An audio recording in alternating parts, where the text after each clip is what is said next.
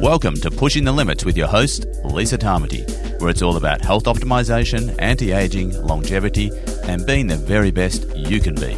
Brought to you by lisatarmity.com. Hey everyone, Lisa Tarmity here, and welcome back to Pushing the Limits. Today I have a luminary in the world of anti-aging and longevity. His name is Phil Micans, and he has been in the space since 30-something years, and he really knows all of the latest in technologies. He interviews the greatest professors and people for his magazine called Aging Matters. He also has a supplement range that uses the bioregulators, which is the main topic of today's conversations. So what you would have heard me in the last couple of podcasts talking about peptides. Well, these are bioregulator peptides, so slightly different, based on the work from Professor Kavinson. So we get into that, and that's out of Russia. So some very interesting things. But Phil is across everything in aging. He's really a minefield of information. He runs the Profound Health Summit over in England every year, where some of the top people go and speak. So just an absolutely fascinating man. So I do hope you enjoy this episode. If you get value out of it, please give us a rating and review. That really helps the show. And if you really want to help us stay free to air, please support the show. If you can go to patron.lisatarmity.com, and for the price of a cup of coffee or two a month, you can support the show. There's also some exclusive member benefits, but really it's about supporting us, helping keep this great content free to air, because it takes a hell of a lot of work to do, I can tell you, getting this information out there. As usual, also check out what I do. Head over to lisatarmity.com, check out all the programs that I have, the DNA testing, the epigenetic testing, hormone testing, thyroid, all of those sorts of good things, health optimization coaching. Also have a hyperbaric oxygen therapy clinic here in Taranaki. So if you're here and you want to try that out, if you have an ailment that you need help with, please reach out to support@lisatarmity.com, and we can inform you all about hyperbaric oxygen therapy, or if you've got any questions. I hope you enjoy this episode. I've been waiting to talk to Phil for a long, long time. He's an absolutely wonderful man, and you'll really enjoy this interview. So over to the show now with Phil Micans. Well, hi, everyone, and welcome back to Pushing the Limits. Today's episode is going to be absolutely fascinating. I've been looking forward to having this gentleman on for quite a long time, studying his work. He's absolutely amazing. He's a luminary in this anti-aging longevity space and has been for decades. Author of the Aging Matters magazine. You run your own shops. Phil Micans, welcome to the show. Fantastic to have you here today. What a great show to be on and be with you. And we're probably at the exact opposites on planet Earth, but isn't it fantastic? You know, I'm in England, you're in New Zealand, but yeah. I mean, it's fantastic to talk to you, and I'm looking forward to it too. Oh, and you've got your blue light blocking glasses on because it's evening where you are. Very good. I approve. Phil, can you just give people a bit of a background? You know, you've been in this space for decades, but how did you get here? You know, how did you get to be where you are now? Well, my personal story is not uncommon. There's two parts to it, basically, for me, in terms of my original interest when I was still a teenager. One was I always thought I was aging faster than my friends for various reasons, and I used to question why is this happening to me and not happening to my mates. Was one side of it, and then a bit later on, I had to visit one of my uncles in the hospital, and he was fully cognizant, but because of his age, they put him in a geriatric ward. Now, just very quickly to point out to people, the correct meaning of the word geriatric just means one thing. It means a person who's 65 or older. Doesn't mean they're incapacitated in any way. I mean, yeah. So he had to be in there. I can't remember what he had now, some sort of leg problem, I think. So I used to spend quite a bit of time with him, you know, chatting and I don't know, playing chess and other things we did together while he was in the ward. But I noticed the other people, or some of the other people in the ward, and the state they were in, most of whom had regressed to when they were children. And it was an eye-opener for me as a young man to think, my goodness, is this the future we have. And on that point, I sometimes think that all schools should do two things to the children. One, take them at least one day to a prison, show them what life in a prison is like, because the message there being, you don't want to end up in one of these, do you? And the other one is take them to a geriatric ward with the same message. You don't want to end up in one of these, do you? So come on, help us fix this problem. Yes. So with that in mind, and a bit later on, as I was going through school and then to college, etc., my eldest brother started a nutritional company. He'd actually met the founders of the Life Extension Foundation. Wow. In America, and that I'm talking now in the very early 80s. And he really picked this up and ran with it. And so he started that in the UK. And out from that, I ended up learning. I went off into that area.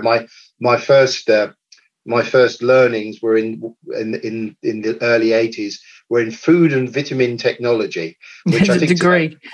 We call nutrition, I think, today. And I've got a story there I'll tell you later on. And then after that, over the course of some years, I ended up doing pharmacy and I ended up doing biochemistry. So it was over a span of like 10 years. So I was working and then going back to university and then working and so on and so forth. But once this sort of came to the late 80s, early 90s, we realized that there needed to be access to a lot of these very exciting materials that we were learning about. And I'm now talking for those younger folks watching pre-internet.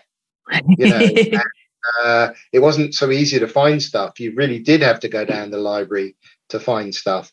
And so very early on, we recognized the need.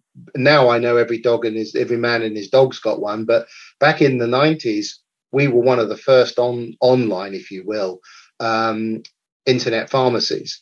Wow. But we weren't doing regular run-of-the-mill. We weren't interested in statins, antidepressants.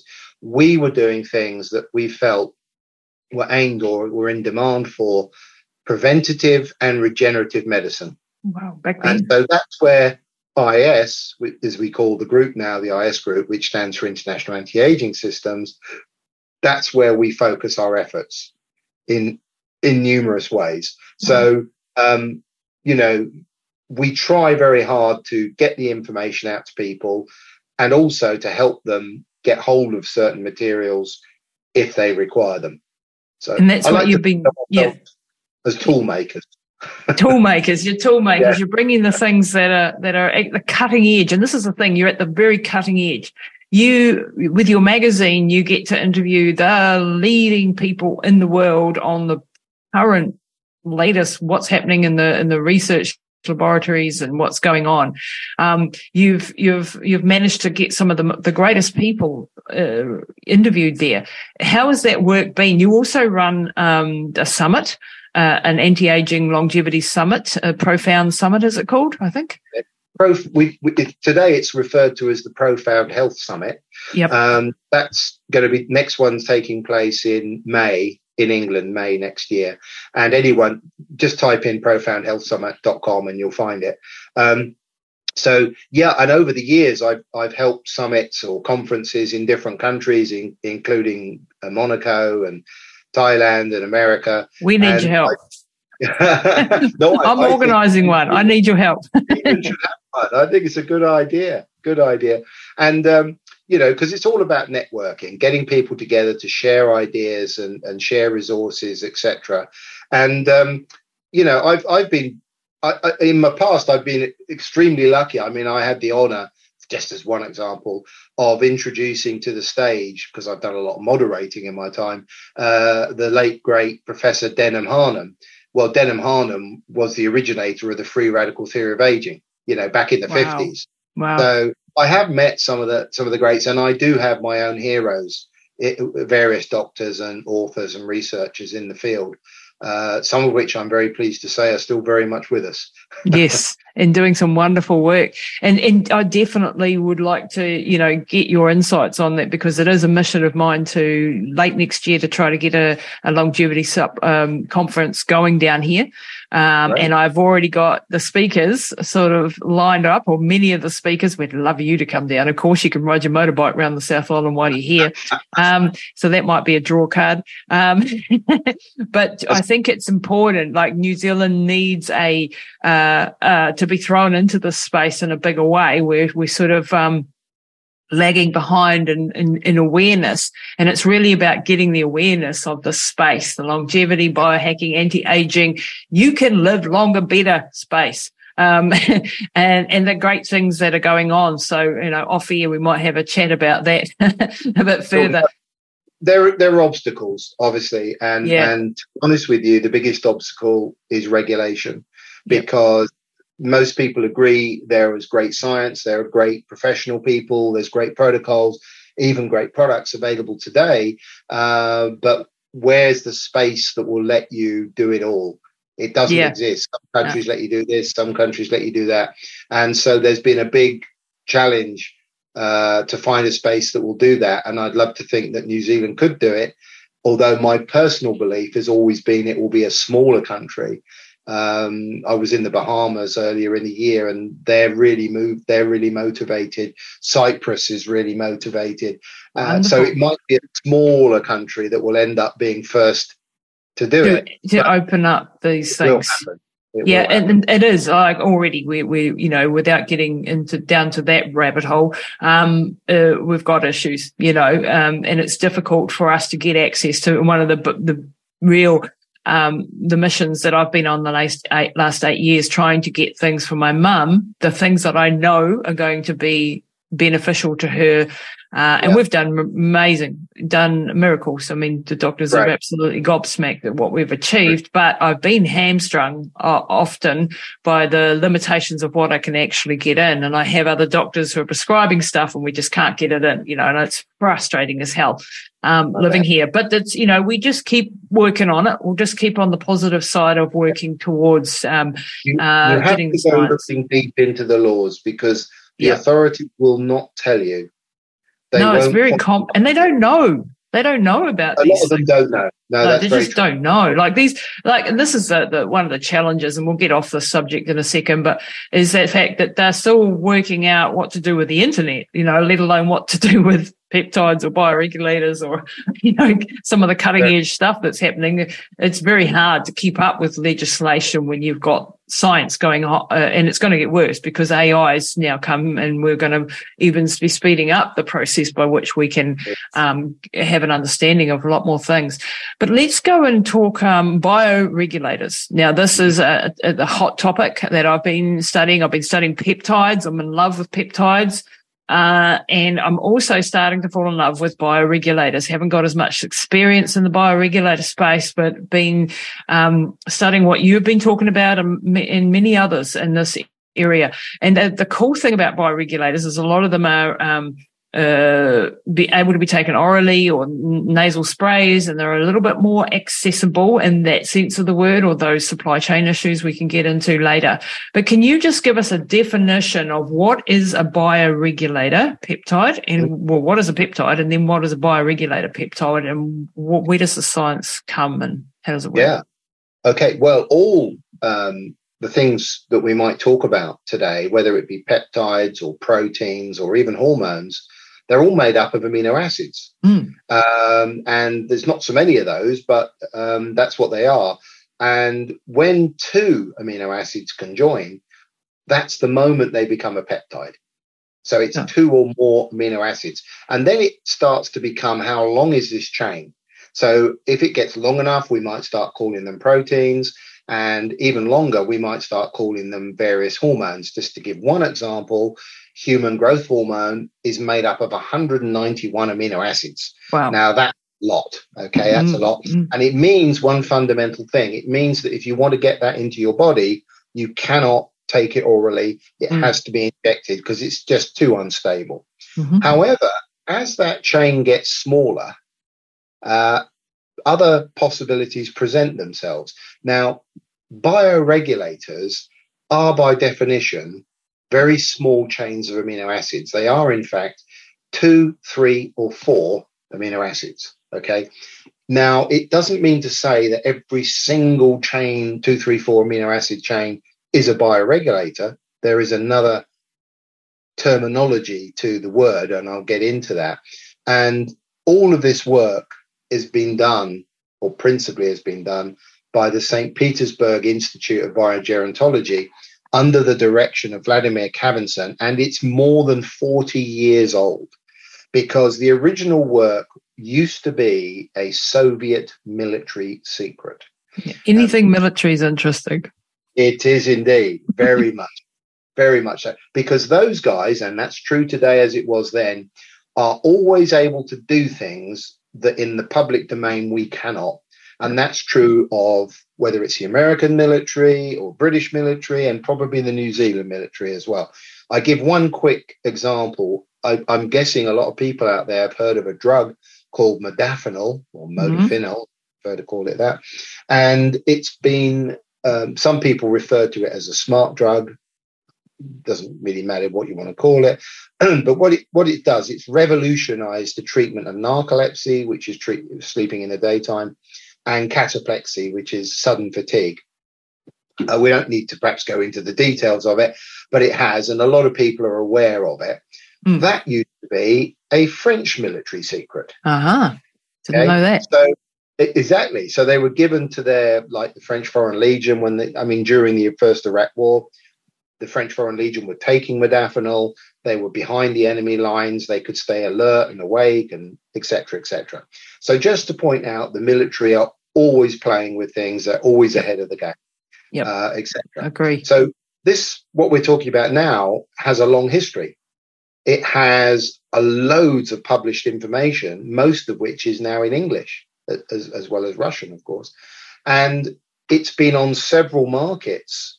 The Russian-speaking markets like Russia, like Kazakhstan, and yes, the Ukraine, for quite a few years. And the oral versions are food supplements. So as a result, they have been used by millions of people. And they've seen no serious side effects, which is pretty remarkable. Which is important. Well. Very important. And I just want to point out that because they're so small, and because also they're nano-sized, the studies have been done. They are absorbed when taken orally. That's because amazing. These peptides need to be injected, or at the very least as a nasal spray, or maybe sublingual if you're lucky. But no, these very short chains can be absorbed through the stomach. So there's a lot of positives to them. So why is it, I've had a couple of people on the podcast recently, like Ryan Smith and Natalie Nidham and Dr. Elizabeth Yurth, talking peptides, and absolutely in love with peptides. But not all, but most of the peptides have to be taken subcutaneous injection, which puts a lot of people off, makes it more difficult. How do I dose it? How do I do this? You have to be under the guidance of a medical professional. Highly recommend that for everything, by the way. But this is a little bit more of a difficult thing to do, right?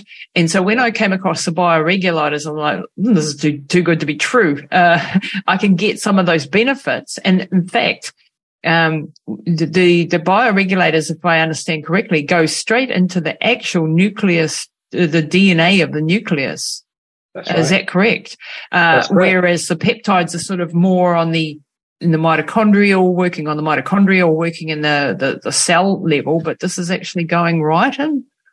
Absolutely. The Russians have incredible slides where you even have to put on 3D glasses to see the interaction with, if you will, the peptide key, the bioregulator key, and the specific DNA, because that's what they are. They're highly specific gene switches. And here's the thing, they're in food. These peptides are in food. Yeah. And so, in fact, a book has been written, there's a copy of it here, which is a scientific book. It's called Peptides in the Epigenetic Control of Aging. Got it. And to me, it was like a light bulb moment, because this is one of my little stories, forgive me. But when I was doing that food and vitamin course in London many, many years ago, on the overhead projector, give you an idea how long ago it was, the lecturer put up a pie chart and he said, this is typically what you find in food. And there was X percentage of vitamins, X percentage of minerals, X percentage of oils. I prefer to call them oils than fats. Agree. Avoid confusion. But most of it was fiber, you see. And I remember on that very day having a thought, and my thought was, well, fiber must be pretty important because more than 50% of food is fiber, and nature doesn't waste anything. And bear in mind, in 1981, nobody was really talking fiber then, right? Okay. So I had this thought, well, fiber could be a lot more important than we think it is. And my second thought was, well, maybe they've missed something. Mm-hmm. So fast forward to about 2009, 2010, when I first heard Professor Karamson lecture, which happened to be in Istanbul, and he talked about how these short chain peptides are in foods, how they act as very specific gene switches, and that how they were a major part in the epigenetics of food. To me, it was the light bulb moment. Yeah. It took me back to the classroom where I asked the question, have they missed something? And I think the answer to that is yes, they had missed the fact that foods contain peptides and they act as gene switches. So you are what you eat. You can't get more than it can activate a gene or it can silence a gene. There's no middle ground.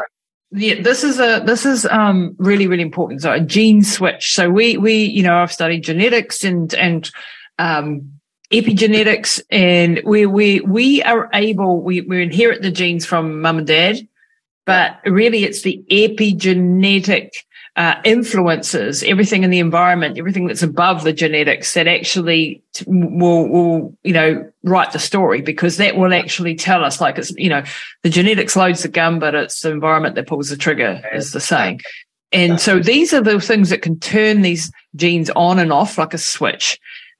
You said they can only be on or off. When we look at the Horvath clock and the DNA methylation biological aging clocks, don't they have, and I had Ryan Smith on a couple of weeks ago, so I do not have my head around the science, but do they not have varying degrees of on or offness, for the want of a better, methylation? Could be in the process, because it doesn't happen instantaneously. So, in fact, there's a big call out at the moment about how long does it take to move from one position to another position. Right. So I think that is feasible in that respect. But this is another thing that even I think Professor Karamson can't quite explain it at this stage.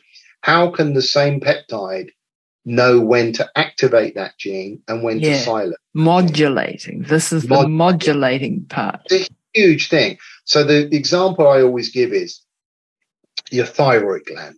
So there's our thyroid gland in our necks.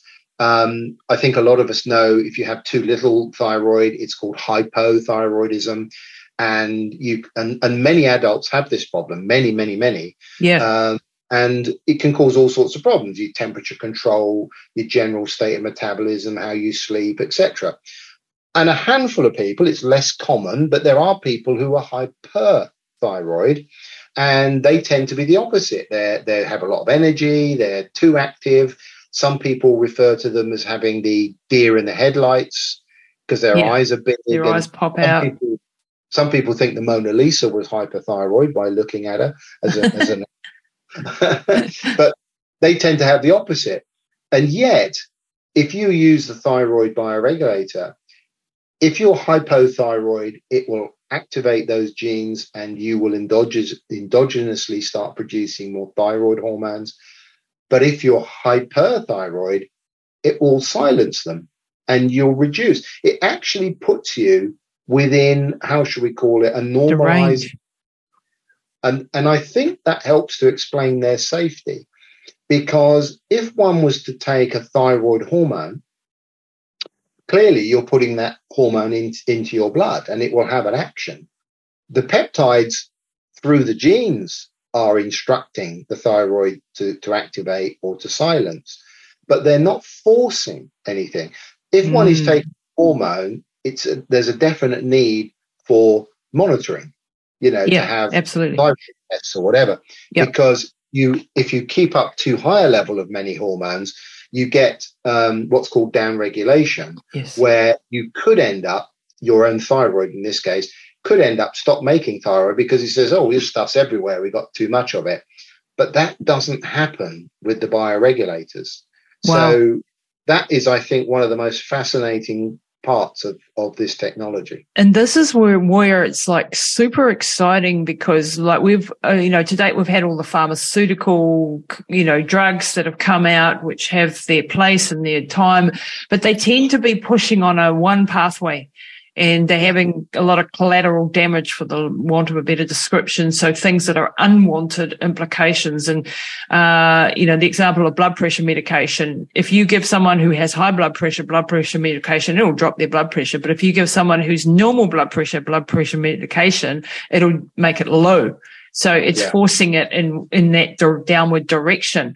So, whereas with the regulators, you're just making the body, so it's going a step lower, isn't it, or a step higher in the hierarchy, basically, where the body's like just given the permission or the ability to actually regulate itself. Oh, no, he needs more or he needs less of this, and therefore brings it back into balance.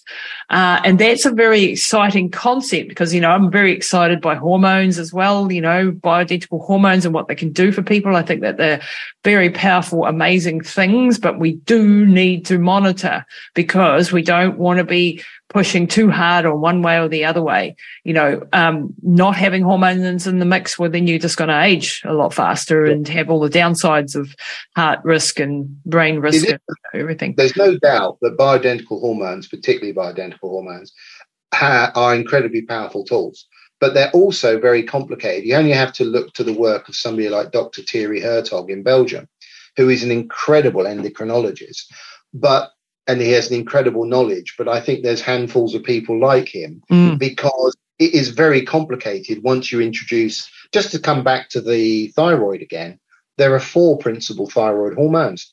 We'll use the T names, T1, T2, T3, T4. And yet some countries only use T4. Yeah, I know. May use T3. And virtually none of them use T1 and T2, unless you're taking a natural desiccated thyroid like Armour, which comes from pigs.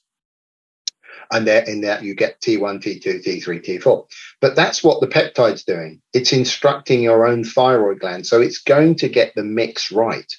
You're not forcing it in one direction or another. Yep. And excuse me. And when, if I look at liver, so extracts like liver extract or adrenal extract, that have actually come from the liver of a cow usually, or a pig or whatever, is that a crude form of bioregulator that's not been refined enough to say it's this or that? But yeah, I have been asked this question before, and in the beginning of my career, and let's be honest, organ extracts were the first big thing in the 1920s and 1930s. Organ extracts were de rigueur, they were the thing. And in my early career, there was a lot of demand for organ extracts, and then it moved on to different things. Bioidentical hormones, obviously, in more recent years, and now I think peptides and other things, but I won't go into those. So yes, I think there is an argument that obviously, if I'm going to forget Weston Price, there was a man called Weston Price who many, many years ago went and studied native tribes, many of which don't exist anymore. And he discovered a number of things. And there was one in particular that I remember. I think it was a South American tribe, if I remember rightly. And they were eating the necks of animals. And they were consuming the thyroid glands. And he was basically saying how they had no thyroid issues. And if you think about our forebears, they ate every part of an animal. Nothing was wasted, right? Yeah. We've become very fussy now. Oh, I won't eat the black meat of a chicken, or whatever it is. Whereas they were eating the organs, the glands, and such like. And so there's no doubt they were consuming the hormones that were coming out of those glands, and probably the peptides as well, and other aspects of it. So yes, I think if you eat glands or specific types, in this case of meats, you will be receiving certain peptides. There's no question of that. It's just the old story that if you take the supplement, you are, of course, getting a much more condensed and measured dose, obviously. And so, if we go back to the bioregulator story and Professor Cavinson's work, so tell us a little bit his story, because it's a very interesting story, and some of the massive research studies that he did back in the day would be impossible to do now.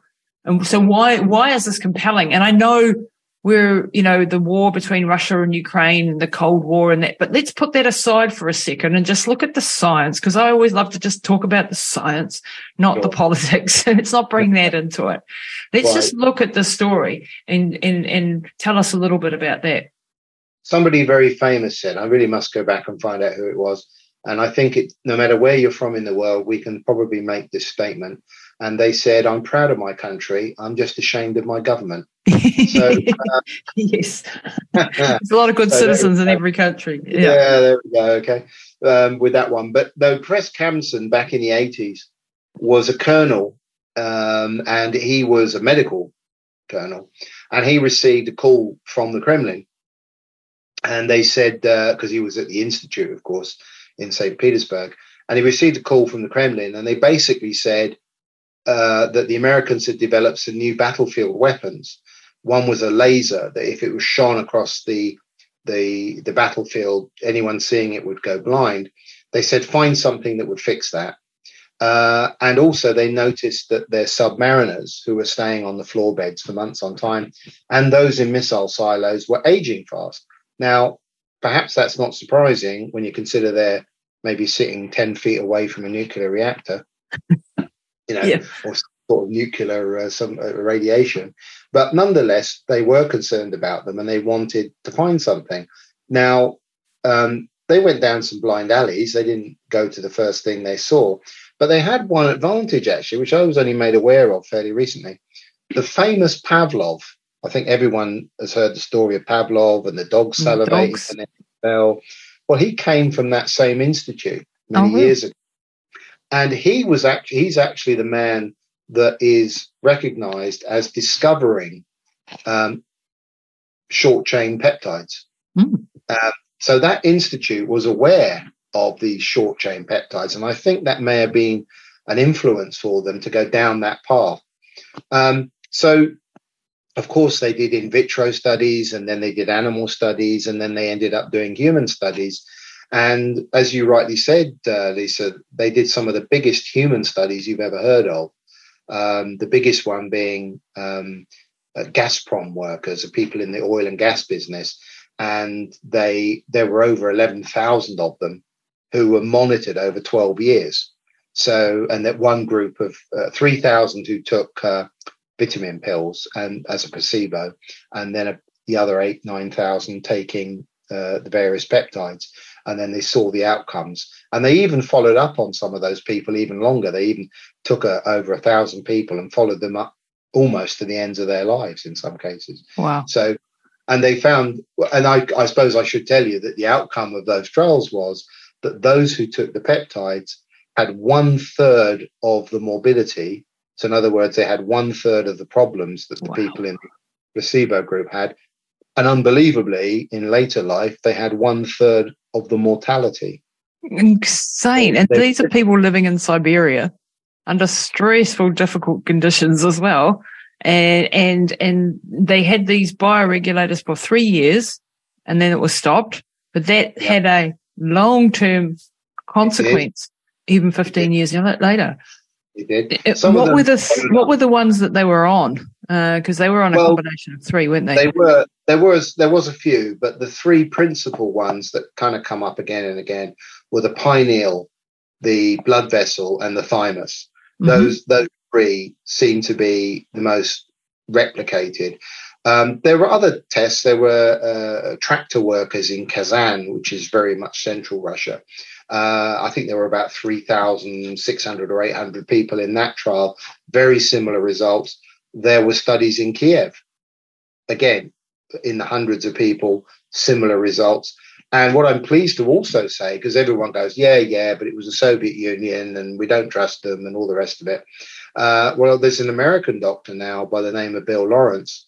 Bill's in Atlanta, And for more than 4 years, in fact, probably 5 years now, he's been replicating the Russian protocols. Yeah. And he got the same results.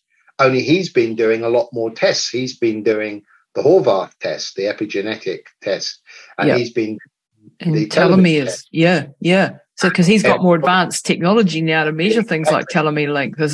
Actually, I had Dr. Suzanne Turner on just a couple of days ago, and she's actually a part of his study. She's a incredible functional medicine doctor herself who uses bioregulators and peptides, and she's actually a part of his study.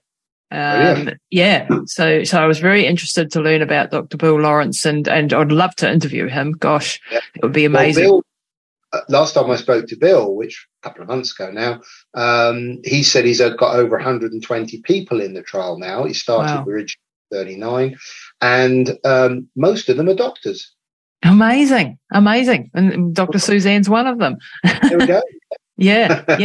And if we can replicate what Professor Cavenson was seeing, then we'd have a validation in modern day times in America by an American doctor that this has value, because there is pushback in the community, and I've heard lots of people say, well, that's Russia and how do we trust them, and and then there's the translation problems and all of that stuff that you've helped actually with Professor Cavenson to bring those translations so that we do have access.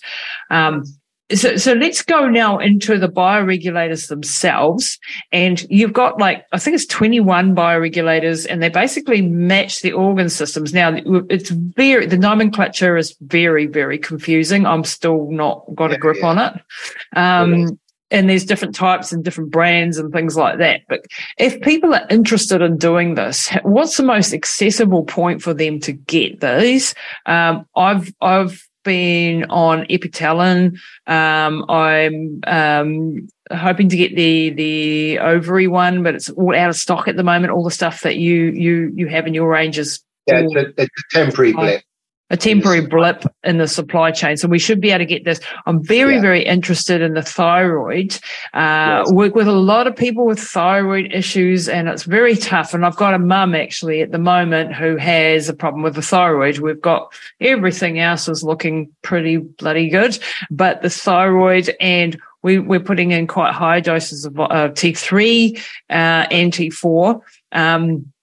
But because she's got Hashimoto's and so on, would the Thyrogen, I believe is the name of the thyroid peptide? Right.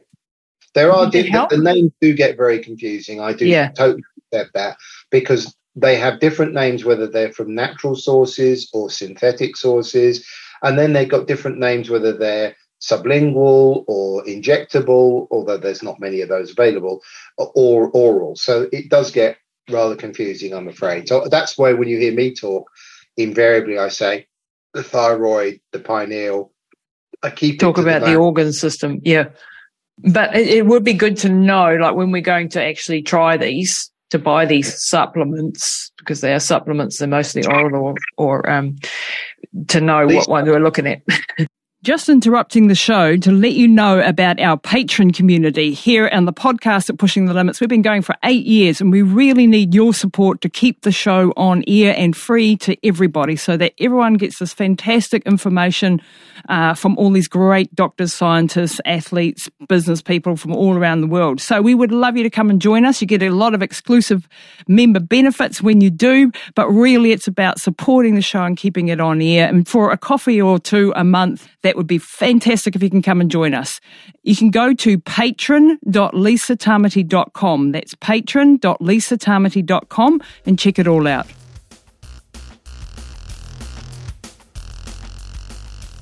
So we were talking about the 21 bioregulators that are available and the different organs that we relate to them and how difficult the nomenclature is.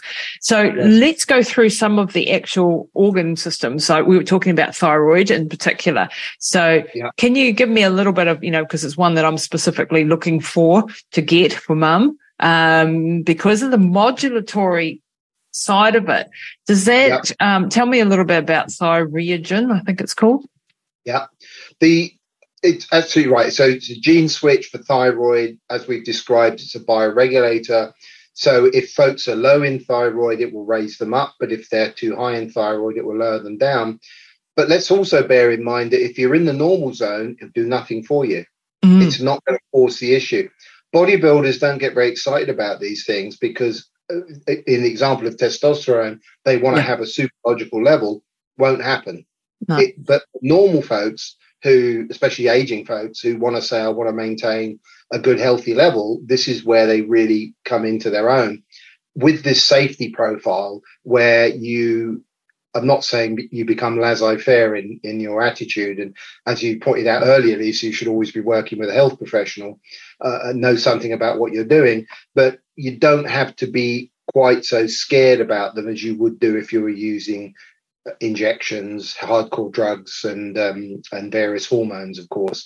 So that's the good news. One thing to point out, if you haven't got the gland or the tissue, it ain't going to work. Right. So if you've had your thyroid removed. There are people out there who've had their thyroids removed, and so they're going to have to go on the thyroid hormone. There's no choice for those folks. And the other thing to bear in mind is if you are taking hormones, drugs for your thyroid, in this case, you should, and then you go on to the peptide as well, then monitor yourself extra closely. Because obviously if you're still putting those hormones in at the same level all the time, almost certainly you're going to have to bring them down. Gotcha. And possibly even come off them. I have seen that in some cases. So just be aware of that. Now, just a nice little thing you may, your listeners, I hope, may like to know. I like to look at the old-fashioned ways of measuring things. So before there were blood tests, the thyroid was very simply measured, and we can all do this. And that is, you get up in the morning, take your temperature straight away, and write that down. And over about 2 weeks, have a look at that list and see which number appears most often. You will be gobsmacked at how close those numbers are. So I'm going to talk in Celsius. Anyone glad to get their Fahrenheit? We're in Celsius over here. But a good thyroid in an adult is between 36.3 and 36.7. If you're over 36.7, rising from bed morning temperature, you're likely to be hyperthyroid. If you're under 36.3, you're likely to be hypothyroid. Brilliant. And believe you me, many people are for various reasons. Now, there was the late, great Dr. Broder Barnes wrote a book, and that book was called something, I may get this slightly wrong, but Hypothyroidism, the Undiagnosed Epidemic. And in that book, which he probably wrote, I think in the 80s or early 90s, he suggested that 50% or more of the adult population was hypothyroid. Wow. Okay. Now, his pupil is a lovely gentleman by the name of Rick Wilkinson, Dr. Rick Wilkinson, and Rick's still very much alive and kicking and practices medicine in Washington State. And I interviewed him some time ago, and I asked him that same question. I said, you're a pupil of Broder Barnes. Broder Barnes said that more than 50% of the adult population was hypothyroid. Is it better today? And he went, no, it's worse. And he said it's over 60%. Wow. So there's a lot of people out there suffering with a weak thyroid, and they don't possibly realize that if you just get it back up to normal parameters, many good things happen. Yeah, and it's underdiagnosed because mostly the doctors will just look at the TSH, and if you're really lucky, a T4, occasionally a T3, but they're not looking at the whole picture. And then you've got your Hashimoto's. So when it comes to Hashimoto's, where the body's attacking its own thyroid tissue, would the bioregulator there help there? The thymus, the thyroid bioregulator help there? They do, although you've got to be more cautious that's the one possibly area, autoimmune diseases, you've got to be more cautious in your approach. In other words, you don't rush on to a high dose. Right. You would take it more cautiously. And by the way, just as a side point here, because I have worked with Dr. Walter Pierpaoli from Italy, and this is some people's thyroid problems aren't thyroid problems, they're pituitary problems, because the pituitary gland needs to release thyroid releasing hormone, which releases TSH, which releases the thyroids. So it can actually be not a thyroid problem, but a pituitary problem. Wow. And that's a whole story for another day about TRH. I think we could actually. I just scraping the top of the iceberg there. Studying Dr. Walter Piapauli's work into TRH, and I haven't got a full grip on it whatsoever. But I would be very interested to talk to you maybe on a separate podcast about the pituitary, the TRH, and the melatonin research that's coming out, because that and I work with quite a lot of people with brain concussion and TBIs and things. And I think one of the underestimated problems with post-concussive syndromes and things is that the pituitary is offline. It's not doing what it should be doing, and that's not being picked up in the initial. So hormones, of course, men testosterone levels dropping, women their hormones not doing what they should be doing, and that's an undiagnosed thing often as well. I think, especially here, we don't have SPECT scans or anything that people are just so told to rest basically, and it's one of my pet peeves. The head injuries. There's so much we can be doing. I'd love to talk to you about Walter, because he's one of the most brilliant men I've ever met in my life. And he's in his 80s now. But, of course, he's famous for his work on melatonin. But he's less known for his work on TRH and the hypothalamus, as well as the pituitary. So, he's got something there, really has. Yeah. But, of course, of his age and that, he doesn't do as much as he used to do. It's just the way it is. But there are some stories about melatonin that are gobsmackers. Yeah, and maybe we do a whole podcast if you've got time at some point, Phil, in the next month or two. We actually go deep dive TRH, Dr. Walter, and melatonin, absolutely. Because I think that did be happy to. I consider him a close family friend as well. But I think just to bring it back to bioregulators now, about the pineal, because melatonin is produced in the pineal. So this is, there is a link to what there's I'm a connection. saying. Yeah, there's a connection. And why is the pineal possibly the most important to date of the bioregulators? Well, I feel it is the one that is most likely to be lengthening telomeres. So I think everyone out there is familiar with that you have longer telomeres, are more protective.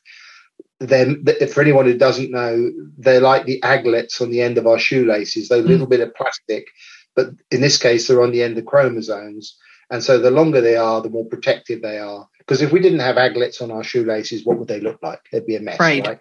Something similar is between telomeres and chromosome. So there's a very strong thinking that the longer the telomeres, the more protective they are. And a lot of people focus. And Dr. Lawrence's work, and also the Russian work, the Russians showed it not in large numbers of people, because bear in mind in the 90s, 2000s, we didn't have tests pretty difficult to get hold of, right? But they showed it extended, particularly in mice. But Dr. Lawrence now, in more recent years, has shown it with his actual patients. These are not young people. These are older people. Although I want to point out, so the pineal, I think, is really important. And, of course, by using the pineal peptide, you're also increasing your own endogenous production of melatonin. So now I can't speak for New Zealand. In America, of course, we all know you can go down Walmarts and buy melatonin without prescription easy. Here in the UK, you need a prescription. I can't speak for New Zealand. We can't. No. But isn't it interesting that the peptide can help your own pineal gland produce more melatonin? And just very, very quickly about the role of melatonin, I have one quote from Walter, which I love. Walter once said to me in his fantastic Italian accent, which sounds like music to our ear, right? I won't do it, don't worry. And I won't try and do it. He said, Phil, think of the pineal gland, which is about, if we draw a line from the top of our ears and the middle of our foreheads, the bindu, the Hindu spot That's the third eye. That represents the pineal. Well, if you draw a line there and you draw a line there, you find the center of your brain. That's where the pineal gland is. It's about the size of a pea, pretty small. One of the things it produces, of course, is melatonin. And if you have what melatonin is produced in response to darkness. Mm-hmm. Okay, why? Because our body, all the other glands in our body producing whatever hormones, need to know if it's day or night. Exactly. It's very simple. And most hormones, not all, but most hormones are produced first thing in the morning. So that's the impetus to get up and get on with the day.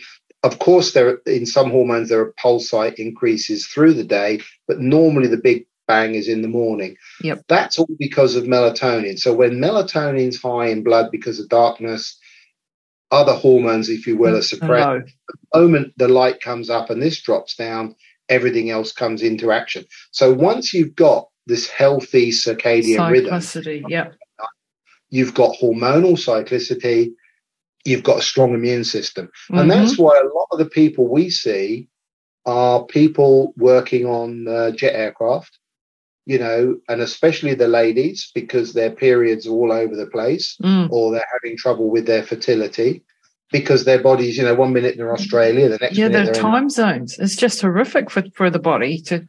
Exactly.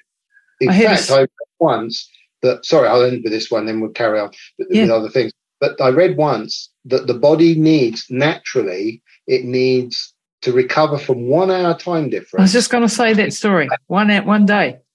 It is a day. So if you and I are traveling between London and Auckland, you know, it's 12 days, right? Without using melatonin. You can shorten it by using melatonin. But so that's, of course, in the old days when we all went on a ship, that wasn't a problem.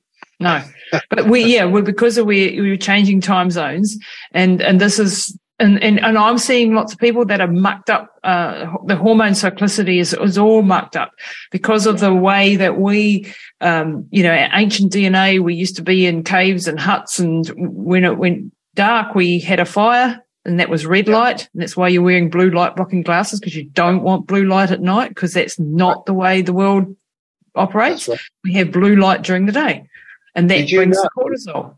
I hate to mention it, but this is also Russian research. There are crystals within the pineal gland that react to lunar light. But lunar light and starlight, of course, it doesn't impede the production of melatonin. And when you think about it, that makes sense, because our forebears, nice warm night, sleeping under the tree, you can't have all that starlight and moonlight disrupting your sleep. So it doesn't. It's only the sunlight. Wow. I didn't know that, because I thought moonlight did as well, and you needed to be in a fully blacked out room to get the benefits. No, not moonlight, but there's something else going on there. There's a reaction with these crystals, that there's something else going on there. But you're absolutely right, Lisa. One of the worst ones is blue light. Yep. And in our bedrooms now, there's a blinking light on the fire alarm and a blinking light, I don't know, the alarm clock or whatever remote it is. Controls. Or your blinds are too thin, they're letting the light in. Or your partner is reading or watching some, in which case you've got to get a blindfold, right? So you've got to get yourself in a dark space. Very important. Very, very important. And wear your blue light blocking glasses, like Phil is so fashionably modelling for us today. And I'm sitting under a daylight lamp because I'm inside in the daytime, right? So, and I'm not getting I'm getting what I can when I'm working. And then I'll get outside when I can. We need, I think, 2 hours a day of exposure to being outdoors. We don't want to overexpose our skin, but we want to get enough. If you get more sunlight in the day, you make more melatonin at night. Exactly. And this is why people who work outside, why you see, like my dad was a classic. He was always outdoors in the garden all day, every day, working in the house or the garden, and he was a smoker, terrible smoker, like 2 packets a day.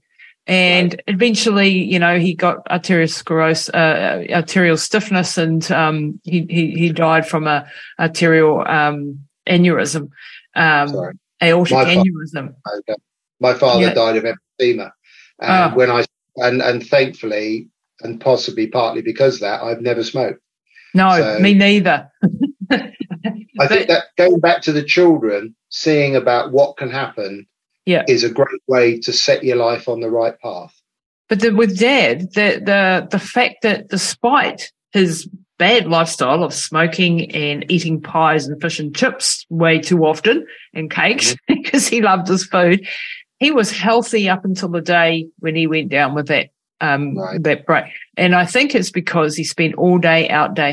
He was strong, powerful, functionally fit. Yeah. And his downfall was smoking. Living against nature. We're not in a battle against nature. He was probably grounding himself as well. Standing on grass or whatever. And bare feet all the time. Plenty of sunlight, plenty of vitamin D production, etc., having good sleep at night time. It all goes hand in glove, all this stuff. Yeah, and he was 81 when he died, and he would have lived for another 20 years if he didn't have that particular, because he had smoked for 2 packs a day for 50-something years, and he still didn't have any lung issues or anything. He was so lucky in his unluck, but just to show the importance, I think, of being outdoors. We are made to be outdoors working outside, and unfortunately our days don't allow us that when we're working now on computers and things a lot. So I supplement with a bit of extra daylight, and then I get outside and get my 2 hours exposure a day if I can. If you ever want to, Lisa, I'm not going to suggest it today, but if you want to ever talk about the work of a guy called Professor Paul Clayton from the Royal College of Medicine in London, and his studies of what we would call the mid-Victorians, this is people that were around from sort of 1830 to 1850, just pre-industrialization, everybody's shocked to learn they lived as long as we did. Wow. And that's taken from the data at the London libraries. Okay, and because everyone assumes, longevity is going up and up and up and up. Because of our medical. It's not anymore. Okay, no, it's not now. But actually, there's a blip in those mid 1800s, and that's not accounted for in the generalities. And if you want to know why, I'll go into it, because he's come up with all the data as to what. And part of it was that these guys were hardworking, physical hardworking, outside all the time. Nobody had a car. Nobody had, you're a rich man if you had a horse. So, there was no gym membership in 1830. You had to get on. You just worked all day outside. And it's functional fitness. It's getting down on the floor. It's pulling, it's pushing, it's doing all these functional movements. And we replicate them by going to the gym. But actually, if we were to be doing hard manual labor all our lives, and you look at the people in places like Nepal or, where they're still living like that, they have other problems because often they don't have the best medical care when they do get something and so on. And so, but if you look at how healthy they are, how strong they are, how powerful they are, and if you gave them the same medical treatments that we can get hold of, man, they would probably live for a lot longer, I think. Probably would.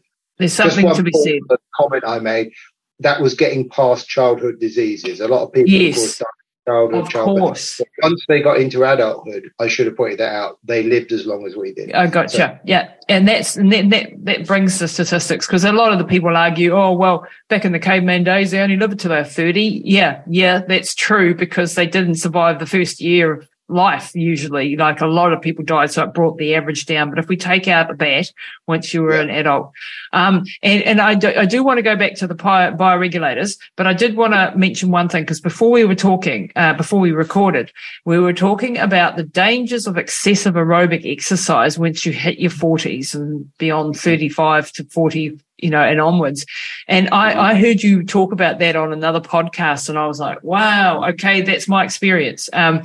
You said that oxygen and aerobic training is a double-edged sword, and that you tell me in your own words, why can over-exercising and cardiovascular exercise actually be detrimental for your stiffness of your arteries? I'll be happy to. And there is one other side story to this. There's a thing called hormesis.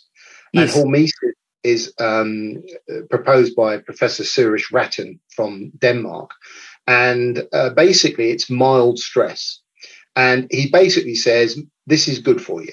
This is good for us. And when you think about it, your average exercise is exactly that. You know, you're doing damage to your muscles in order for them to regrow, get stronger, whatever, right? But not in an extreme way. Okay. Now, just as an interesting side note, and I will be happy to get into that story we discussed earlier, is the Russians have used these peptide bioregulators in their Olympic teams. And they use them after the event, and they also use it in their cosmonauts to induce protein synthesis to get recovery back as fast as possible. Now, there's a lovely picture of the young girls, 18, 19, 20 years old, of the Russian gymnastic team who won the gold medal in London at the last London Olympics. And when they came back to Russia, they took the girls' blood, and they were horrified to find their telomeres had dramatically shortened and were equivalent to a 40-year-old. Wow. So you looked at this 20-year-old girl, super fit, just won a gold medal in gymnastics, you can imagine, and she had a terrible telomere. And the only reasoning is the extreme exercise leading up to the event, at the event, and then trying to recover afterwards. Now, they did put them on the peptide bioregulators, and I'm very happy to say that within just a few weeks, they saw a complete recovery. Wow. And they do a similar thing to the cosmonauts who put themselves, in their case, in an extreme environment, being in space for a year or whatever it is. So there's a guy called Dr. Rich Lippman, lovely guy, Rich, and he's a free radical expert. In fact, he's been nominated for the Nobel Prize for it. Oh. Asked, a Swedish gentleman. And he's written a book, which can be found on the usual places, called Stay 40. And I find it a very interesting book because he approaches a number of problems that occur with aging, and he offers 3 solutions. And his 3 solutions are based on, if you haven't got a lot of time and money, do this because it will help you. If you've got a bit of time and money, do that because it's better. And if you really want to do the gold standard, do this. So it's like a 1, 2, 3 awesome approach. I'll have to get it. Yeah, really good. And so there's a section in that book. Rich, of course, describes how our bodies have 3 natural defense lines for free radicals in our body, and how our bodies, naturally make free radicals. Okay. Now you might be thinking, oh yeah, if I was near Chernobyl, I'd have a hell of a problem with. Yes, there's always outside influences. Of course there are, but just in our day-to-day living, and of course as we get older. So the mitochondria are the organelles that produce the energy in every cell of our body, and unfortunately the ultimate energy being ATP, and then enzyme triphosphate, everything, all the glucose is transformed to ATP. But like government, as we get older, the mitochondria become larger and less efficient. Just like government. And unfortunately, if you've got, let's say you've got poorly performing mitochondria in your liver, it can't go and borrow ATP from perhaps your kidneys, which are performing well. It doesn't work like that. So it's very dependent upon the tissue and the organ they happen to be residing in. So what Richard describes in that book, Stay 40, is as we age, how some of these defense mechanisms break down, and that if we don't support them with the right nutrition, they just get worse and worse. And the mitochondria, by using copious amounts of oxygen, at one level, it produces a lot of energy. On another level, it's very damaging. And it can end up producing some of the worst free radicals that we naturally produce, which are the superoxide radical and the hydroxyl radical. So what most people don't know is, because of this banding, you have to take a kind of plethora of antioxidants. You've got good ones like glutathione, right? And it's a good one, but it ain't going to do it all. And what you're basically doing is you're kind of forcing it down to the next level. So you might be neutralizing the worst free radicals, but if you don't have it in the next level, you'll just create more in the next level. Wow. So is this why the whole antioxidant, we used to think 20 years ago, we've got too much oxidative damage and free radicals running around. We just put antioxidants in the mix and Bob's your uncle, we're going to be healthy forever. You know, that was the theory 30-something years. It doesn't work. Earlier, he came up with that free radical theory of aging. He was actually a chemist, and he saw it happening in oils and stuff. And then he said, "Oh, is this what's happening in the body?" I think it's more complicated than that. But there's no question that free radicals are damaging, and if they get out of control. So in Richard's book, it's a very interesting section where he has a bunch of people, about 20 people, middle-aged people, men and women, and they're standing there in their underwear. You see them, and they're all a bit flabby and this and that and the other. And they all decided to go over about a year, 18 months, to go on to an aerobic exercise program. Okay. And it was aerobic. They didn't do, as far as I'm aware, they didn't do much in the way of strength. Weights. Yeah. Okay? No, they just really was aerobics. Okay. And what happens is you go through and you read on, and suddenly you get to a page and you see these same people again standing in their underwear, and they all look better. To a person, they've lost weight, they look trimmer. You say, oh, well, there you go. That proves it. But what he doesn't do is he doesn't show you their heads, you see.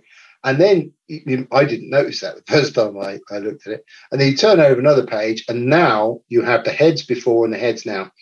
And after a year, 18 months, I would say most of them look 10 years older.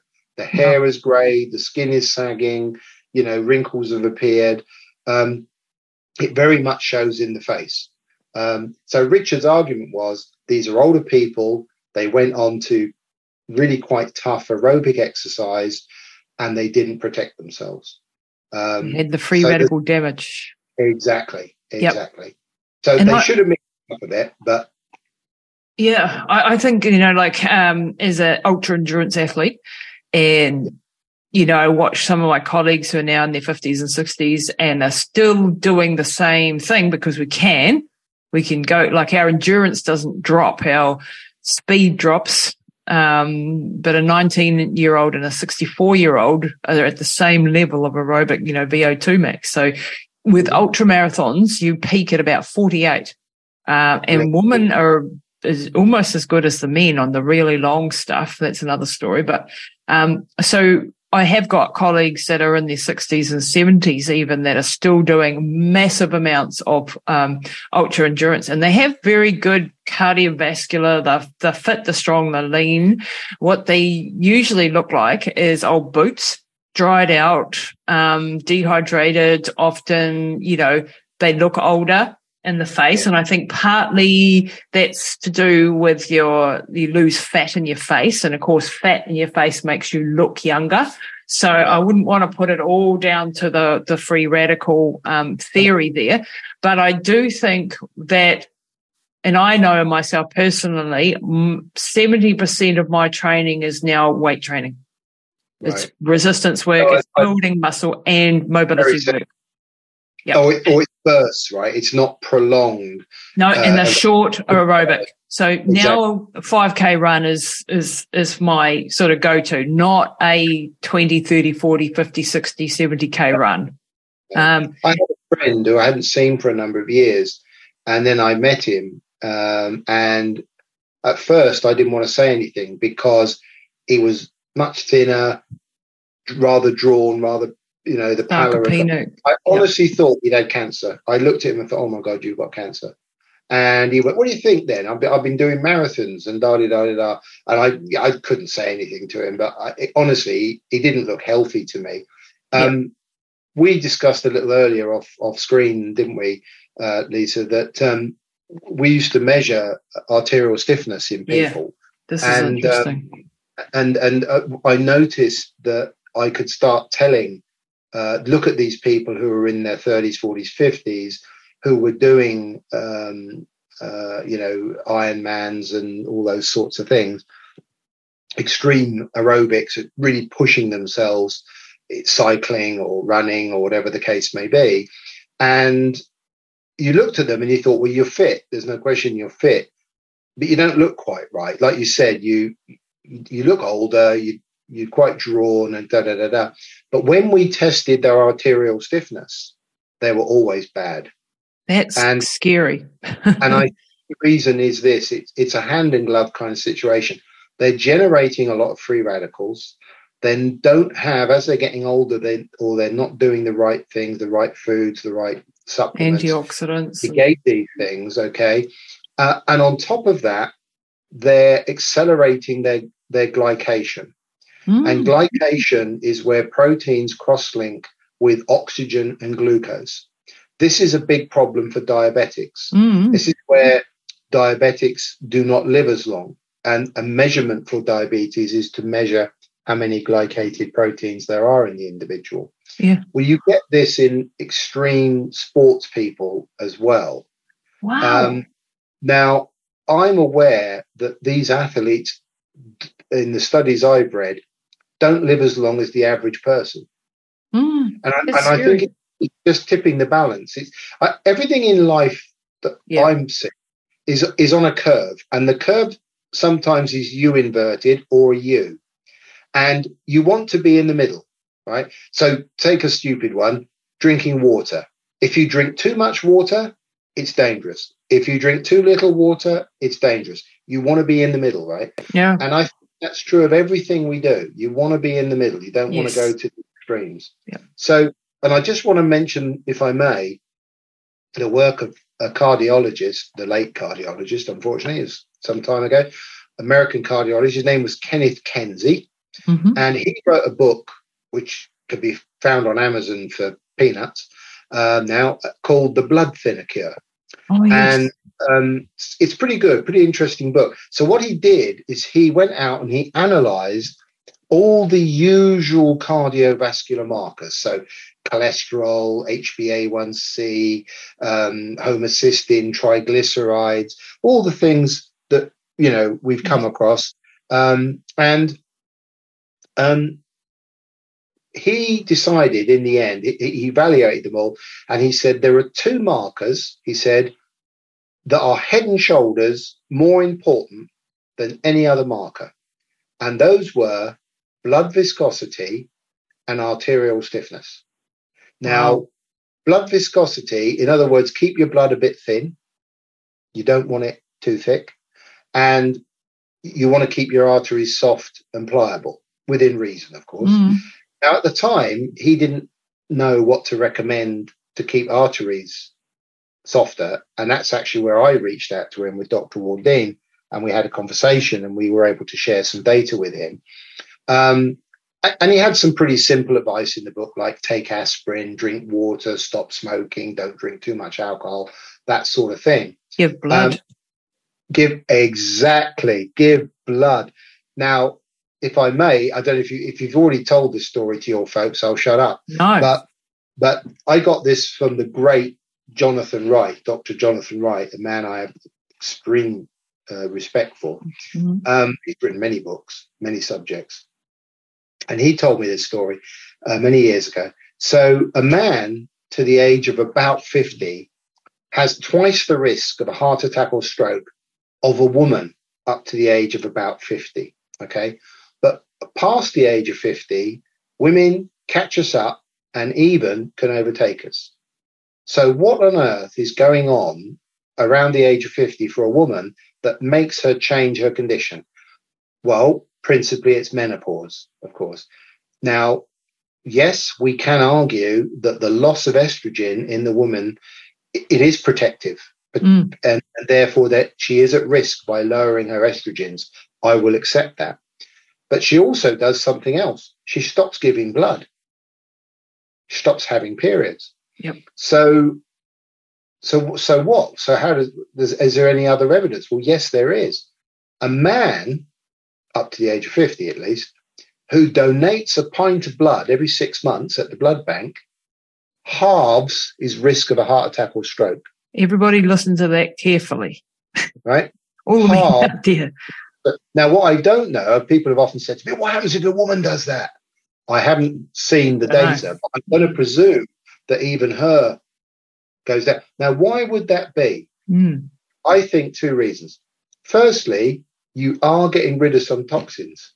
Go back to the old days, there was bloodletting, and a certain amount of bloodletting seemed to have a beneficial effect. Of course, they went too far, took too much blood out of the patient. But So a lady every month is getting rid of some toxins, right? That's him. That's what the man can't do that. But secondly, we're forcing our bodies, our bone marrow, to produce more blood. And in the manufacture of that new blood, the blood is thinned. The blood becomes less viscous. I just had Dr. Christian Drapeau on, and he's a stem cell scientist. My brain just went, when you're producing more blood, are you also producing more stem cells, therefore? I don't know. I'm just hypothesizing a connection there. I wonder. Think so. Funny enough, I've got to add this. Sorry, Lisa, to add this in. With the bioregulators, we're beginning to see evidence that the folks who are using the bone marrow peptide, there is a bone marrow peptide, are seeing greater activity of their own stem cells. Brilliant. Okay. And that would follow with what you were just saying. Yeah. Yeah. So Dr. Christian, go and check his work out, actually. So he has a product that he's been that I'm now selling too, is Stem Regen, and it mobilizes more stem cells out of the bone marrow. So it's using things like sea buckthorn berries and aloe macroplata and fucus something or other, a few different things that he studied to mobilize more stem cells. So maybe this bioregulator combined with, that would be better, wouldn't it? Like more stem cells are better. I've also heard that lithium orotate. Which is good for. Lithium orotate can have all sorts of other benefits. Anyone, depression, for example, will know about lithium orotate.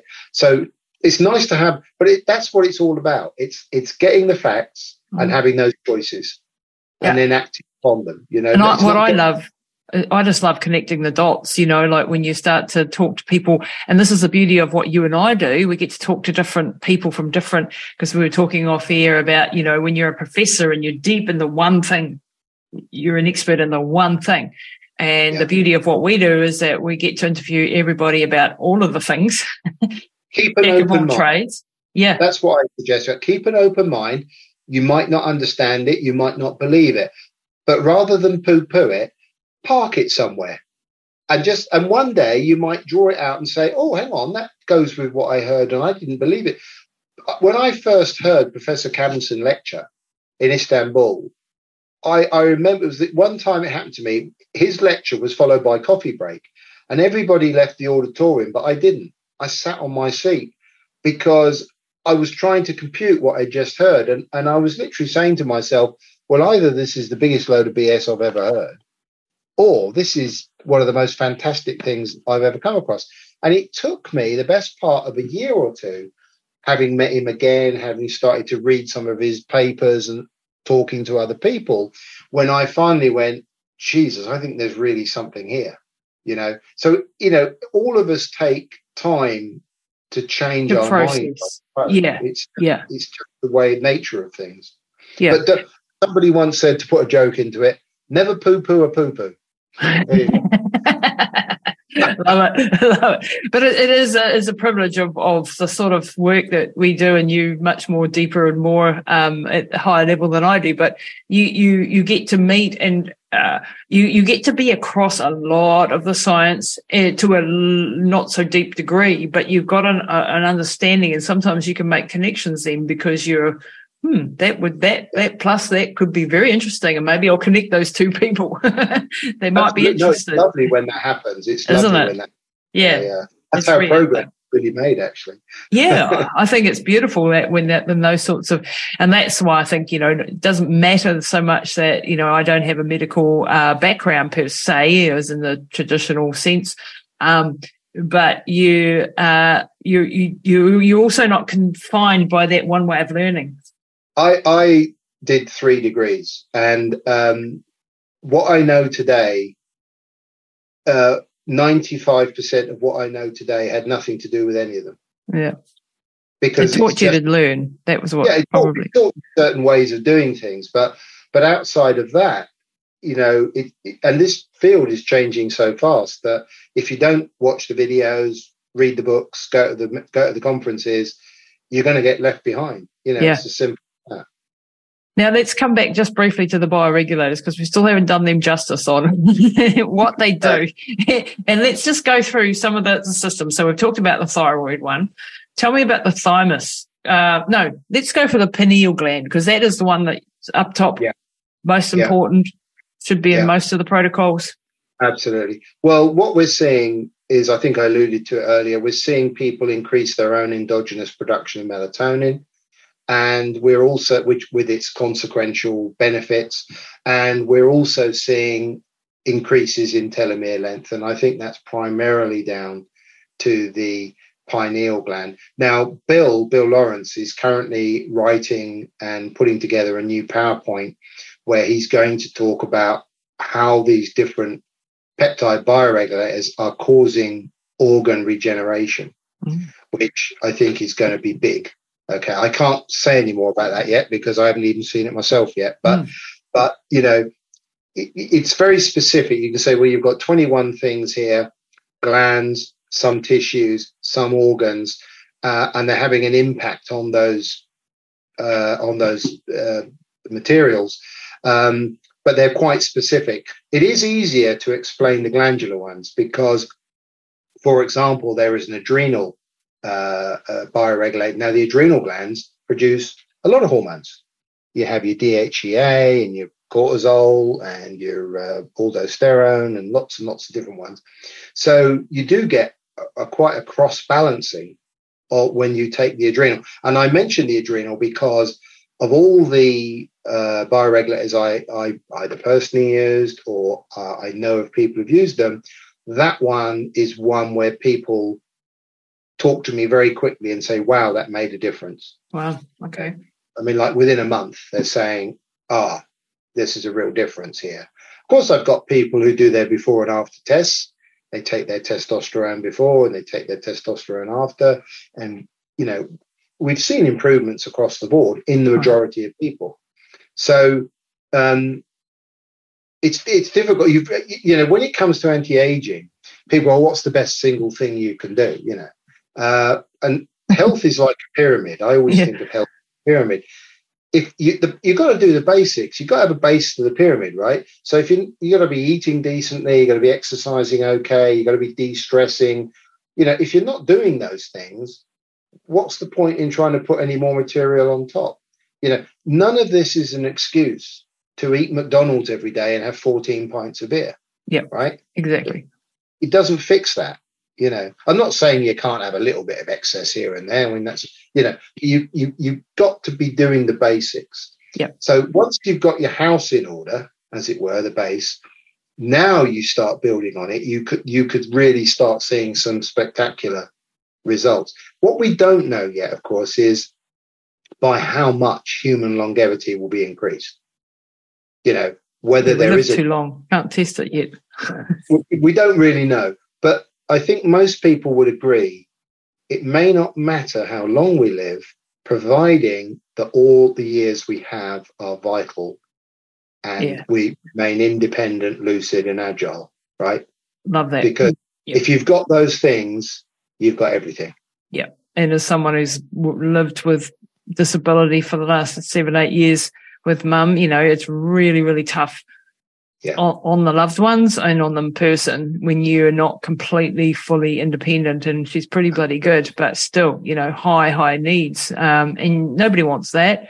If I could have prevented that for her, God, you know, that'd be wonderful. And nobody wants that slow decline and being a pain in the, you know, and not being independent. And it's a mentality we have to shift, because when you say to people, oh, what are you doing? So I'm really into longevity medicine.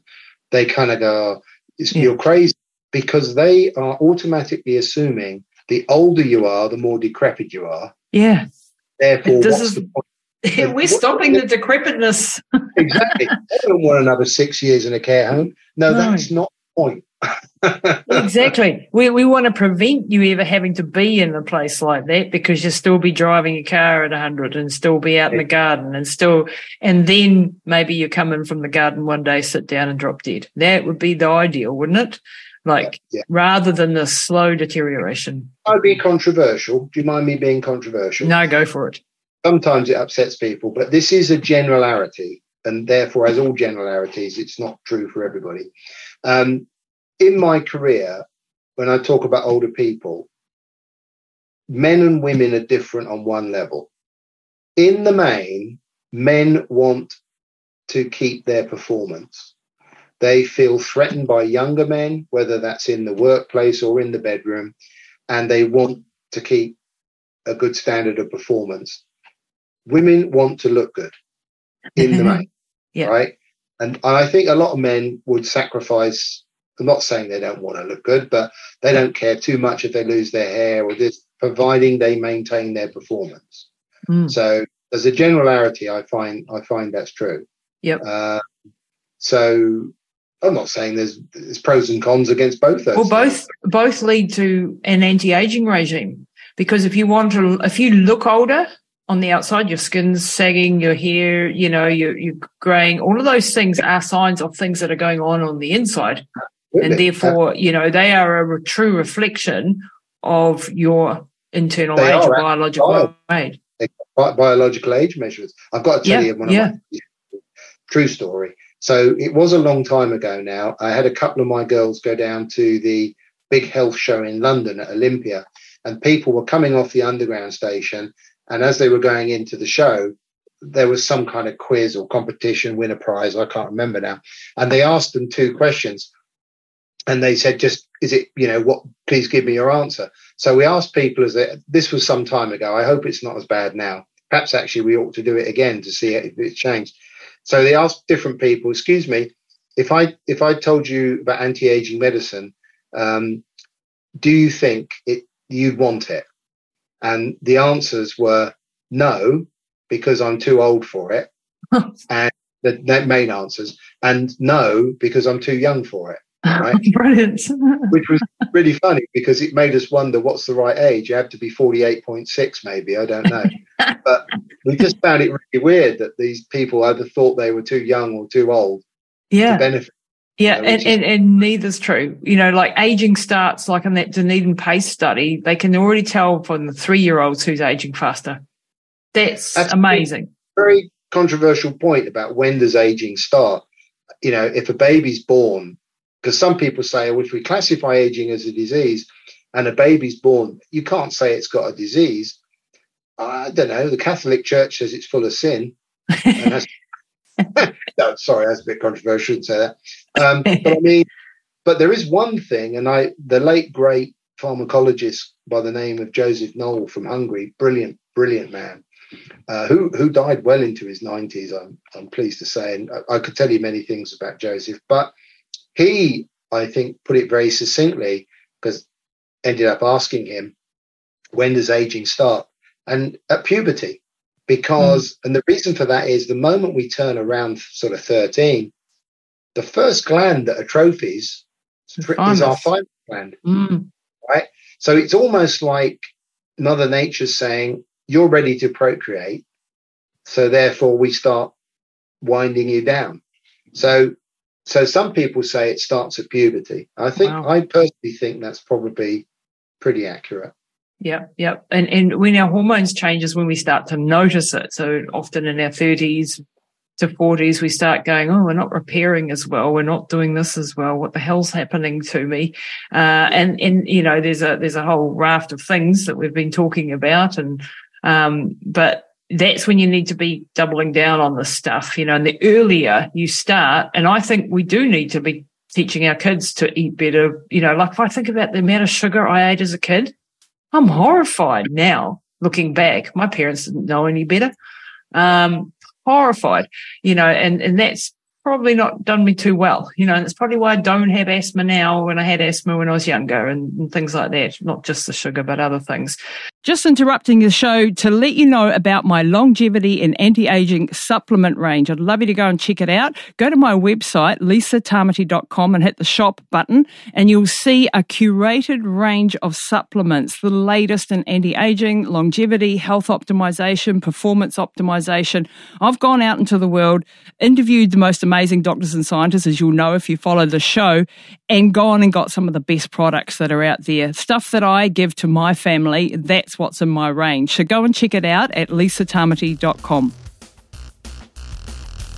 But coming back to the bioregulators, so we've gone through the pineal, the adrenal, the thymus, the ovary one. Tell me about the ovary one. As someone who's middle of menopause, is this going to slow things down? Yeah. First of all, back to what we said earlier, doesn't do anything for men because they haven't got any ovaries, right? And same way the testes one doesn't work for women because they haven't got any testes.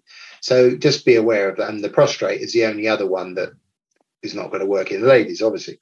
But the ovary one appears to have a balancing factor on both estrogens and progesterone. Okay. And I think the progesterone side of it is really important because, and this is the work of Dr. Jonathan Wright, who wrote a brilliant book that was originally titled Don't Let Your Doctor Give You Horse Urine, because that is the where progestins, exactly come from. That's another story. Women's Health Initiative disaster, right? Yeah. So not bioidentical, right? It's not natural in a horse, but it's not natural. I had a doctor last week tell my client there is no such thing as bioidentical. And she took a Dutch test and said, "Can I?" They haven't found it yet. Yeah. Oh, anyway. Well, they're not shown, you see, until the pharmaceutical rep comes in and says, "Oh, by the way, we've got this." There are at least 3 studies that show that giving bioidentical progesterone in women with breast cancer is very effective. Yet most oncologists will recoil in horror if you were to suggest it, because, of course, the synthetic drug does exactly the opposite, and they're the ones that they are familiar with. Very, very different. So the good thing about the bioregulator ovary is you're going to get a rebalancing of estrogens and a rebalancing of progesterone. And I just emphasize progesterone because during menopause, estrogens, 3 principal estrogen. I know there's breakdowns of that, but you've got estriol, which is the weakest one. Dr. Jonathan Wright reckons the average, if that's the right term to use, woman produces 90%. It's the anti-carcinogenic mild estrogen. Then you've got estradiol, which is about 7% of the average woman's production. And then you've got estrone, which is 3%. Those go into decline. And you can often see a lady at the other end of menopause perhaps producing 60 or 70% less of those hormones, okay? But with progesterone, they often go to 90-something%, even lower, even 0. Wow. Okay? Yet many doctors, even those who believe in HRT or NHRT, natural hormone replacement therapy, I wouldn't say they do, but the ones that do regular HRT often ignore progesterone. Yes, you must be on progesterone if you're going to be on estrogen. If the ladies want to get into this out there, get the books of Dr. John Lee, he had 2 books, What Your Doctor Won't Tell You About Menopause, they were both called. So that is a really good insight into this. Absolutely. And I'm seeing progesterone levels dropping in 20-something-year-olds and 30-something-year-olds now, which is unusual. Like it seems to be dropping off a cliff earlier. And of course, that's, your anxiety and all that sort of stuff goes up when your progesterone drops. I think we've got a couple of issues at play here. We've got what the UN refer to as endocrine disruptors. Exactly. So you've got plastics and pseudoestrogens in the water supply, in the food. What isn't in plastic? The water's wrapped in plastic. The sandwiches are wrapped in plastic, right? There are big problems there. Plastics in the sea, etc., etc., etc. That's a big problem. You've also got, if you're drinking the tap water, for our American friends, the faucet water, then you are drinking the drugs that your neighbors are using, because the local sewage plants do not have the facilities to remove mainstream medicines from the water. Okay. And even though you might say yes, but the level of Viagra or Prozac or any other, or statins, is in the millions and billions, and that is true. But how much water do you drink every day? How often do you drink water? what happens in 5 years? What happens in 10? What about children? What about pregnant women? What about, right? It goes on and on, doesn't it?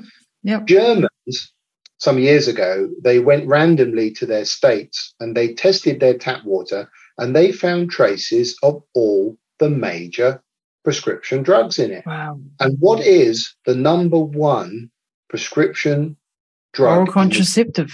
Exactly. Estrogens. Exactly. And everybody's getting it. And what happens? What happens to look at the young boys, and you've got a lot more estrogen dominant phenotypes. You're seeing that more. But I think it's just understanding these influences that we're living in this toxic environment, the soup, and so we need to, be supporting our bodies as best we can, which I've talked about ad nauseum on the show. A non-medical friend approached me the other day and said, if he was to invest in anything in medicine, what would I invest in? And I didn't mean to sound facetious when I said it, but I said I'd probably look into fertility clinics. I think we're going to see an explosion in them. Men and women are going to struggle to have children. Yep.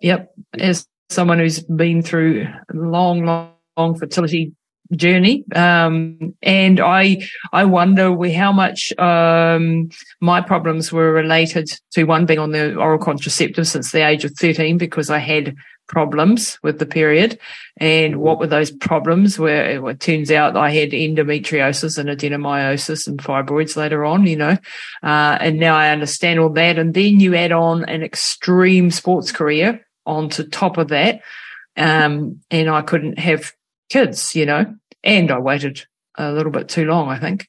But this is a unfortunate, how many people are doing themselves this disservice, Yeah.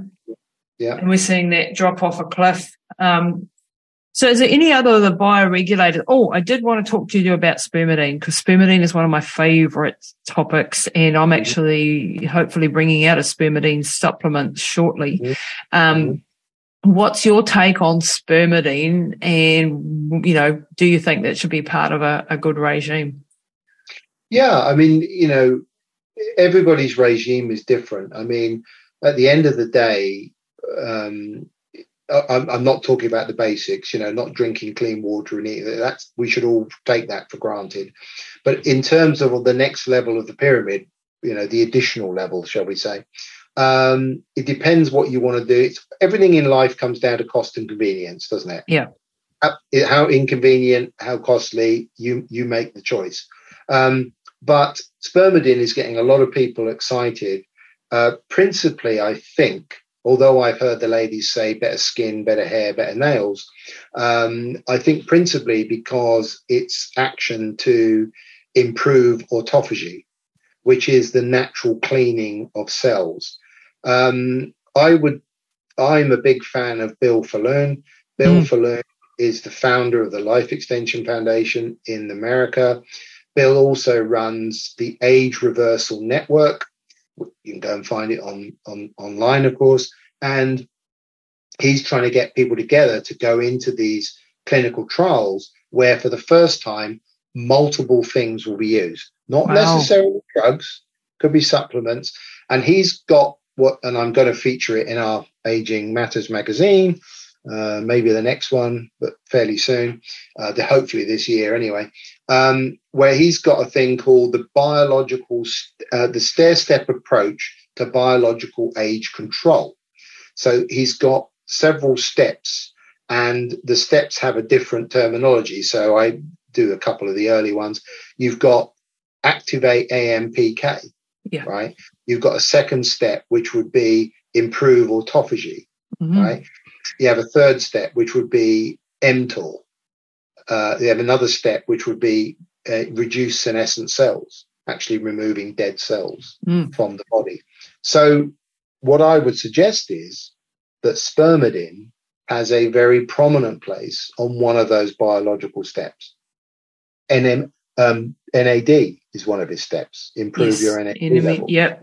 We do a lot of that as well. Guys drink NMN, and there are things as well, of course, but that's the supplement. Big on NMN. Yes. So I think spermidine is on one of those steps as a very prominent supplement. Yeah, and so autophagy is the getting rid of, it's the recycling sort of process of getting rid of damaged cells and stuff. And this is so critical, and it actually hits, so many of the hallmarks of aging, spermidine. So I'm really excited about it as everything from immunity to cardiovascular to to skin, hair, and all of that sort of thing. Plus getting rid of these, I look at it like pruning. You prune out the bad stuff. If you're gardening, if you don't deadhead your roses, they're not going to grow as well, are they? Yeah, exactly. And so autophagy and the removal of senescent cells is kind of like our pruning. Yeah, exactly. And then there's things like rapamycin, which is also very exciting, but it's a drug and you have to have that prescribed. It's got very interesting benefits on the senolytic side of things, getting rid of those damaged cells.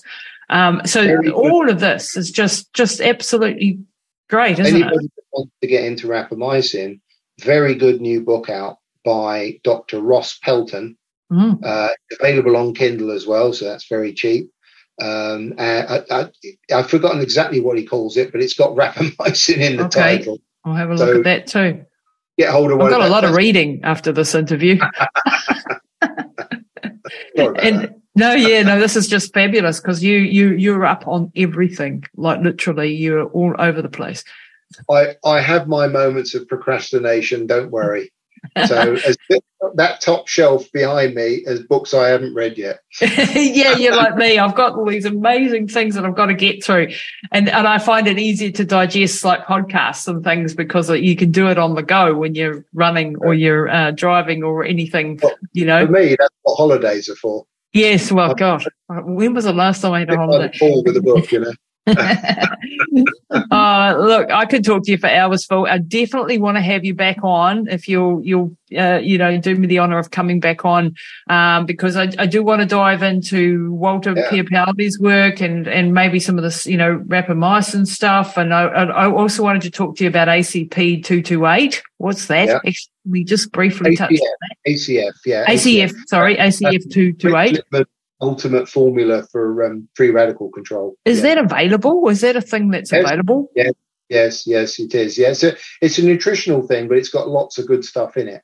Okay, where do you get that? Because that was new to my radar. So I was just listening to one of your lectures. Profound will have it. So Profound Health. Yep. Yeah. Okay, and we're going to put links. And now I have your team has helped me set up some stuff, and you've got. Explain your complicated web presence, because it is like we need to explain it to people so that they can understand where they go to get the science and where they go to buy the stuff. Sure, absolutely no problem. So what we have is the master site is antiagingsystems.com, and you can spell it with an E or without an E, so that's not a problem. So my eldest brother, being very British, likes to wind me up when I see him say it, and he says to me, "Are you still doing the anti-agging?"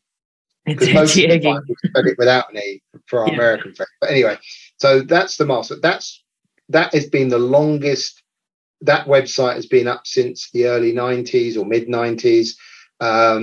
We have literally hundreds of articles, interviews, videos, all that sort of good stuff, with references. As I know sometimes there's too much there, but you can look up what you want. And if you want to, it will take you to stores where you can buy those products. But that is an information site. It is not a selling site. Okay. And then you can go to profoundhealth.com, which is a nutrition site. And a lot of the peptides are there. Not all of them, but a lot. The ones we've spoken about, the bioregulators, are there. There's also profoundsupplements.com, which is the American site. So if you want to buy those products that you can buy freely in America, like DHEA and melatonin and things like that, that's where they are. And then we have a hardcore site called the Anti-Aging Store, where you will find certain medicines and what I would refer to as grey products. They're not got one foot in one camp and one foot in another. That's there, but the go-to site. Oh, and by the way, there's a magazine site. Yes, tell us. Matters.com. Folks can go there, register, download digital copies for free, or pay $10 and have one sent to you if that's what you prefer, have a physical one. And but the go-to site is antiagingsystems.com, because you'll find all the information there. And if you find something you like, it will offer you a link saying buy from an approved store, and it will take you to the store. Excellent. So that explains, because I've been confused as hell for the last few weeks. It's complicated because what we do is truly international. Yes. There's no one now that we can put all these things in. It's just not possible. So today we're operating from the UK, we're operating from Hong Kong, we're operating from Taipei, and we've just started in Dubai. So each place is doing different products. Different jurisdictions, different things that are allowed, and therefore this complicatedness with the thing. But that's fabulous that we're having access to these things, and then you'll have to check whether it's allowed in your country that you're listening to. And that's up to you then. And always, this is education only. Please do work with your medical professionals. I have to keep, reinforcing that. Unfortunately, there's not enough medical professionals often to find. So that's always a struggle. And we're trying to, change things there and get more people educated on these things. And this is just, it's fabulous. It's absolutely amazing. Is there anything that you'd like to add that you're super excited, something we don't know about that's coming down the line? Anything that you just want to add there, Phil? Well, I'm following this stair-step approach to biological age control closely, because it's maybe one of the first times that multiple things have been brought together in individuals to see what happens to these people, healthy aging people over time. I'm still learning about the peptide bioregulators. I think there's still more to come. Others will undoubtedly come to the fore. They may need Professor Cavinson's blessing to be signed off as bioregulators, but I think there's still a lot more to learn. And peptides in general are a very exciting field, providing the authorities don't slap us down and break it. The trouble is, you alluded earlier that, a lot of the peptides, the long chain peptides, need to be injected or perhaps used intranasally. Unfortunately, even if that was vitamin C, if you go down that route, you make it a drug. Yeah. Right. And it's just it becomes a drug, right? So that's one of the things. So the fact that the bioregulators do work orally, are in foods, is hopefully a strong indicator that they will remain as food supplements. It's very, very important. Food supplements. Yeah. In the UK, the MHRA, who control the medicines, actually have in their edict a statement where it says that any chemical that has a biochemical change within the body, they consider to be a drug. Anything. So that is sunlight, that is water, that is food, that is exercise. It's a ridiculous statement, but they can grab back to that if they want to be a pain in the butt with the regulations. And you know that laughter is the best medicine, so I think we'll need a prescription for that soon. We won't be able to fart soon. It'll be illegal. This is where overreach in these things is scary and damaging. And hopefully there'll be, good regulation. We need good regulation, not bad regulation in so many spaces. And hopefully the regulators will do a good job. I'm not holding my breath though. Phil, thank you so much for your time today. It's been an honour to meet you. You're a bit of a star in this space, so a little bit fangirling around, but just absolutely wonderful. So thank you very much. Thank you, Lisa, and hope to get down there to lovely New Zealand again one of these days. That's it this week for Pushing the Limits. Be sure to rate, review and share with your friends. Head over and visit Lisa and her team at lisatamati.com.